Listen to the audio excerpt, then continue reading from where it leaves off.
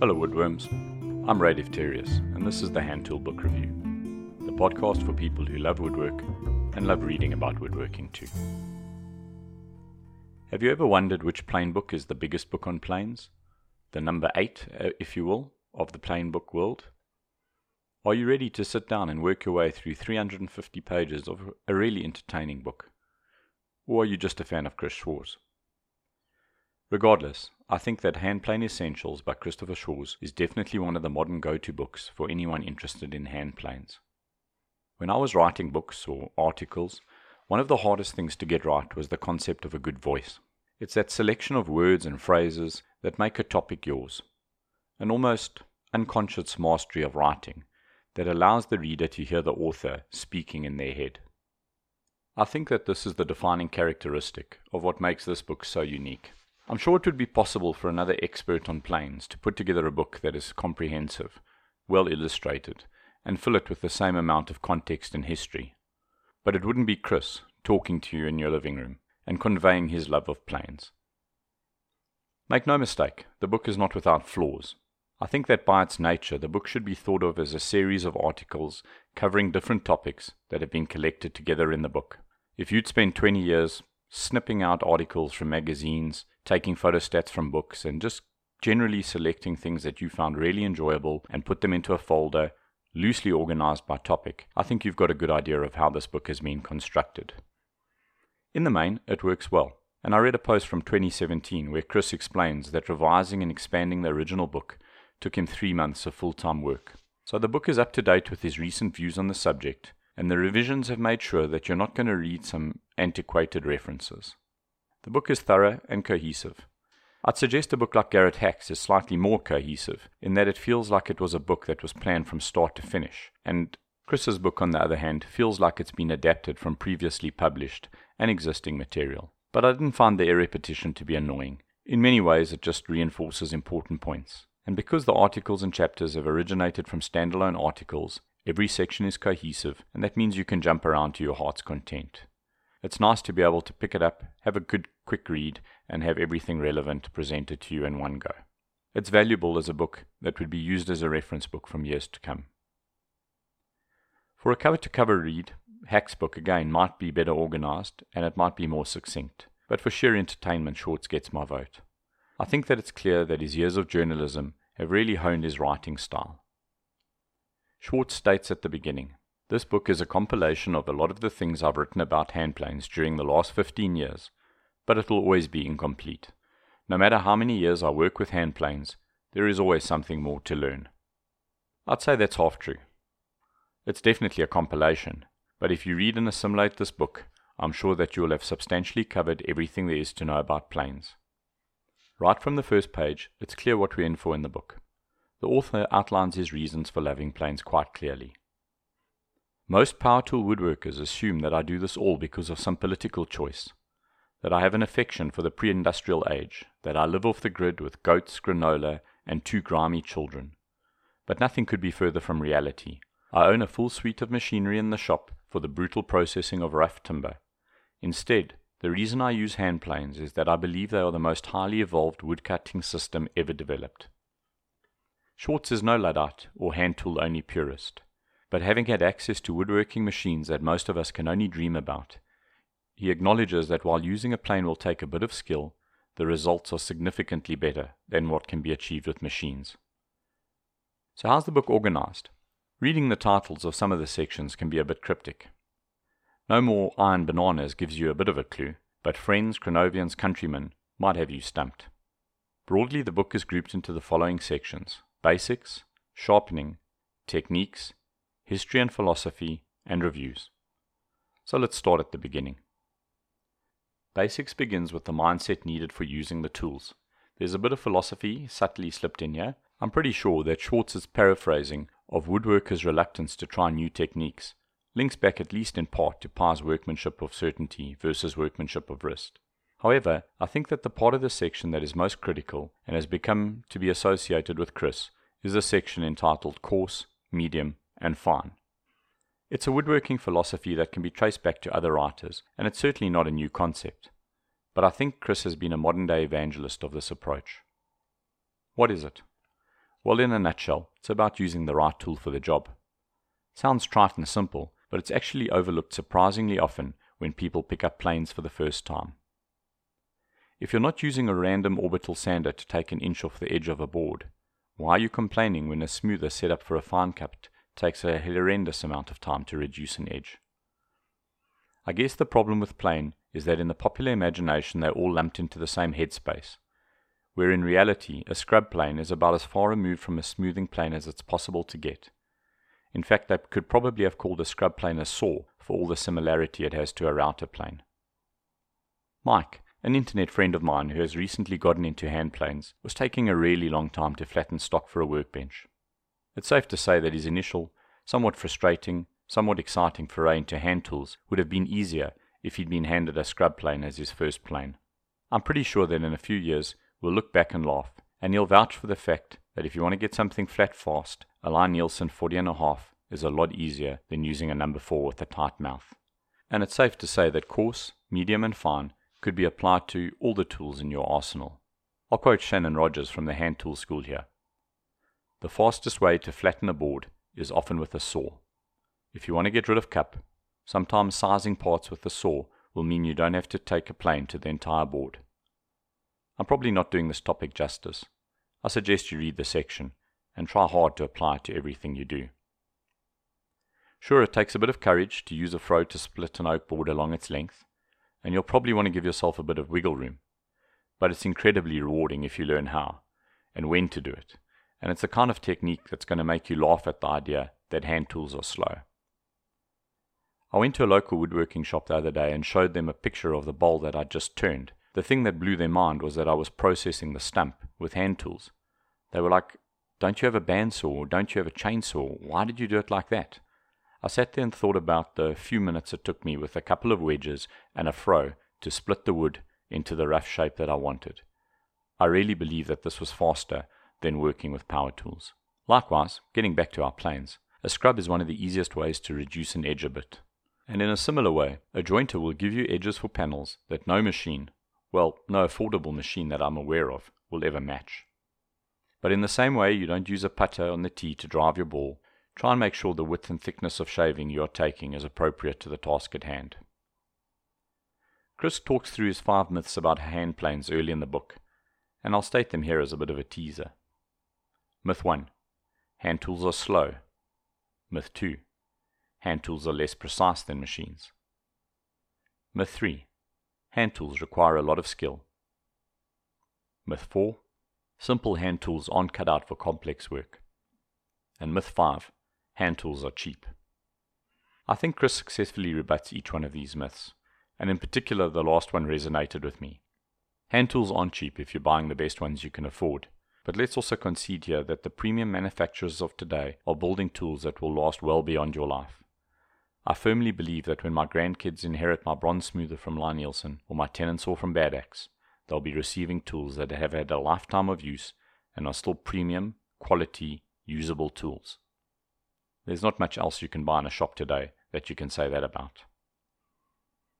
The section on where to begin has some good references in it, and it was nice to see some references to books I've reviewed and a few that are on the list to be reviewed. We're then off on a whistle-stop tour of the bench plane numbering system. There's pragmatic advice here on which models to ignore and which are going to be an important part of your collection, and some hints at which ones would be best acquired, new versus antiques. This part of the book has some good guidance about how to blend hand tools and power tools, and which 4 planes are essential for the power tool shop. The bench plane has 3 jobs in the workshop: to straighten, to smooth, and to remove. And it's against this backdrop that the bench planes are explored. This includes bevel up and bevel down planes, and I think by the end of this section, you'll probably have cleared up which planes you need to get. Chris also puts down his essential set of hand planes. It's not short. There's 3 bench planes, a plow plane, 2 rabbit planes, a shoulder plane, 2 router planes, a block plane, 2 tongue and groove planes, and a few molding planes. If you drop the cash for the lot, it would be a pretty expensive exercise at a premium workshop. But I think it gives an excellent guideline of what kind of toolkit you'll need to acquire over time. I think you do well to check against his list before making purchases. and to carefully consider whether the next tool you want to buy is closing gaps in your arsenal or duplicating existing ones. It's hard to put down a sexy new bronze bench plane when you've just picked it up. But if you don't have a rabbet plane, perhaps a rabbeting block plane or a shoulder plane will give you a lot more utility. Right at this early stage, I particularly like the treatment of the bevel up versus bevel down debate. It's relevant early on in the book, and it's probably going to inform a lot of your buying decisions. Chris gives his view on premium planes and eastern planes, and it's possible that some of this change, but I think he's bang on about the fact that essentially you have a trade-off between cost and time. If you value your money more than your time, he'll take you through the basics of getting a plane in order from a flea market to the workshop, and he'll drop some handy type advice if you're a Stanley fan. If I covered each section of this book in detail and told you what was in this chapter, I'm afraid this podcast would be hours long. So instead I'm going to take one chapter, which is kind of representative of the thoroughness of the author. It's called The Truth About Block Planes. So let's take a look at what's covered.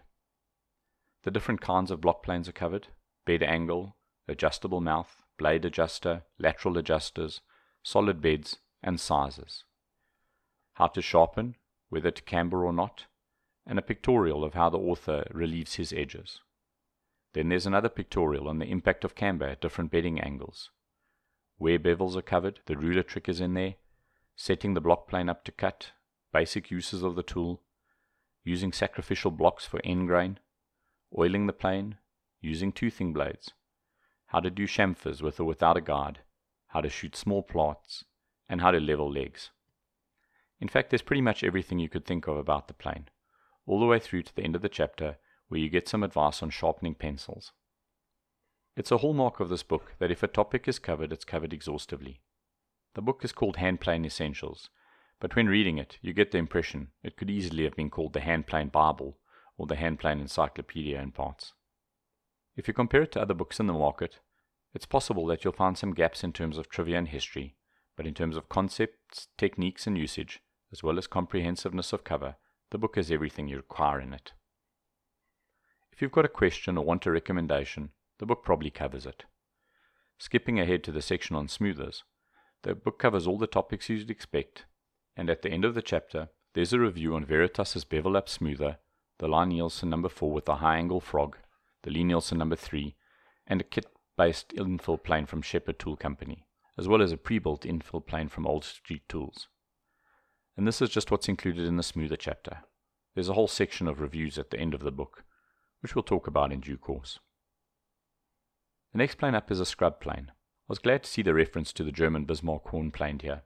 I think if given the chance, I'm a bit of a scrub plane evangelist. It's one of my favorite tools. It's a chapter that shows a hallmark of Chris's writing, his curiosity. I remember an anecdote from another book. I'm pretty sure it's mechanics exercises, but I could be wrong. Regardless, he tells how he visited a building with a tunnel underneath it, and that the estate agent didn't know where the tunnel went. He did some soul searching, but eventually passed up the opportunity to buy the property, and left the mystery behind. You can feel the angst it caused him. In many ways, while Chris is known as a journalist and editor, it might be that his legacy to history will be as an investigative historian. The scrub plane chapter is treated as the mystery it is, and he relentlessly tracks down the origins of what he calls the curious scrub plane. I guess if you're just looking for a technique and buyer's guide here, you could skip the section and jump ahead.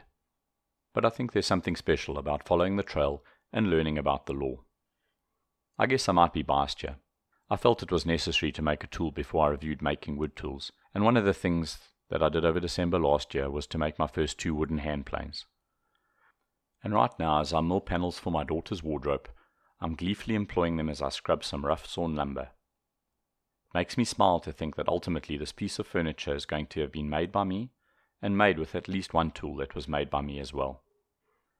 If you're not interested in making a wooden scrub yourself, there's some excellent coverage about the difference between the Lie-Nielsen plane and the Veritas, and some historical catalogues in investigative journalism. In terms of setting up techniques, there's some excellent coverage on how to get your plane ready using hand, eye, ears, and some small scraps of wood. There's decent coverage of the way to go about this with both wooden-bodied and metal-bodied planes. Wood grain and understanding it in the context of a plane is well covered, as is the necessary mentality for smoothing with a plane, and I think this is well positioned to make sure the user doesn't obsess with flatness and understands it in the context of removing, truing, and smoothing. Odd little articles include the case for corrugations on the soles, whether you should rest your tool on its side or not, or how to go about making your own hand plane cabinet, how you should construct the cabinet and how it should be sized. There's even a tutorial on the genius of French cleats and how to put these together.